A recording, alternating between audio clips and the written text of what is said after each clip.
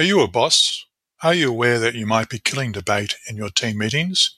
Did you know your teams might be suffering from rampaging hippos in your meetings? Stay tuned to hear more.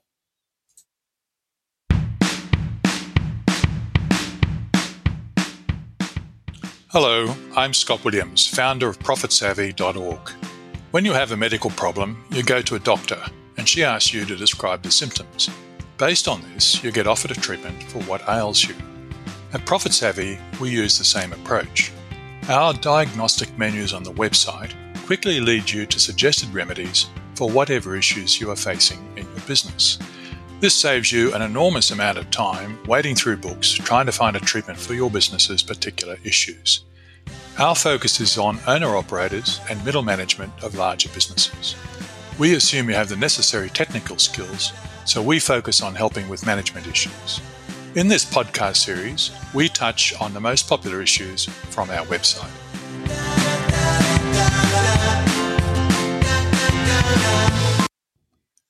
I'm sure you've been in a meeting where the boss says, "I think we need to do such and such to improve profits." Immediately, everyone else in the room is thinking, what is the cost if I speak out against doing what the boss just said we should be doing?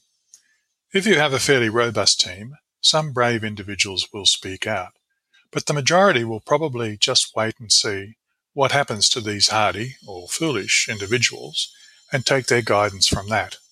In any case, the effect of the boss declaring a preferred action at the very start of the meeting is likely to stifle debate. If the boss has very firm opinions, there's likely to be no debate at all. This is known as the hippo effect, which is shorthand for the highest paid person's opinion, HIPPO, highest paid person's opinion.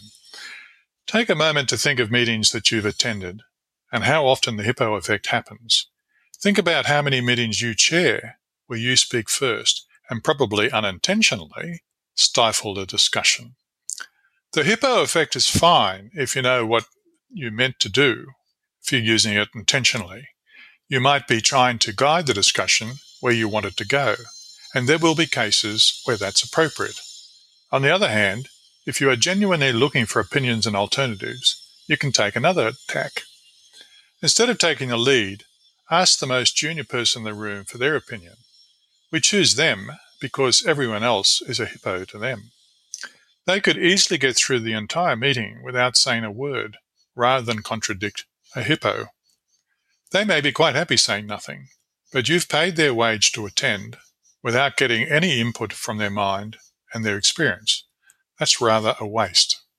Also, the ancient Greek philosopher Plato used to say that expression is impression. Once you have to talk about something, your mind engages with the problem. Think of how engaged you get if you have to teach something. Making sure your juniors have something to say is a way of improving their attention and learning. Once you've called on the juniors, you can work up to the most senior and finally give your opinion. This might end up being a summary of early opinions, or you might introduce new thoughts and directions. In any case, everybody has made a contribution, and you have taken advantage of everyone's skills and experiences. Meetings run by your underbosses with their staff will also likely suffer from the hippo effect.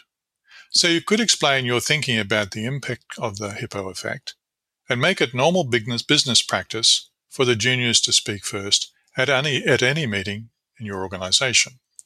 Of course, being juniors and possibly less well-informed and experienced, they are likely to make weaker or less feasible suggestions from time to time.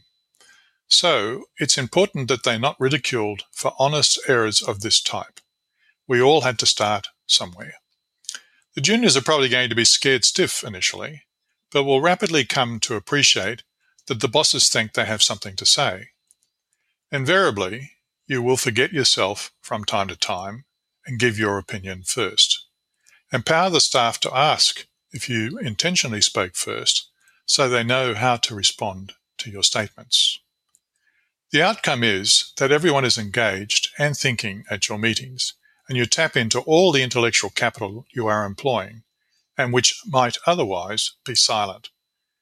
A useful side effect is you get all the other ideas before announcing your own, so you have time to change your thinking before you speak.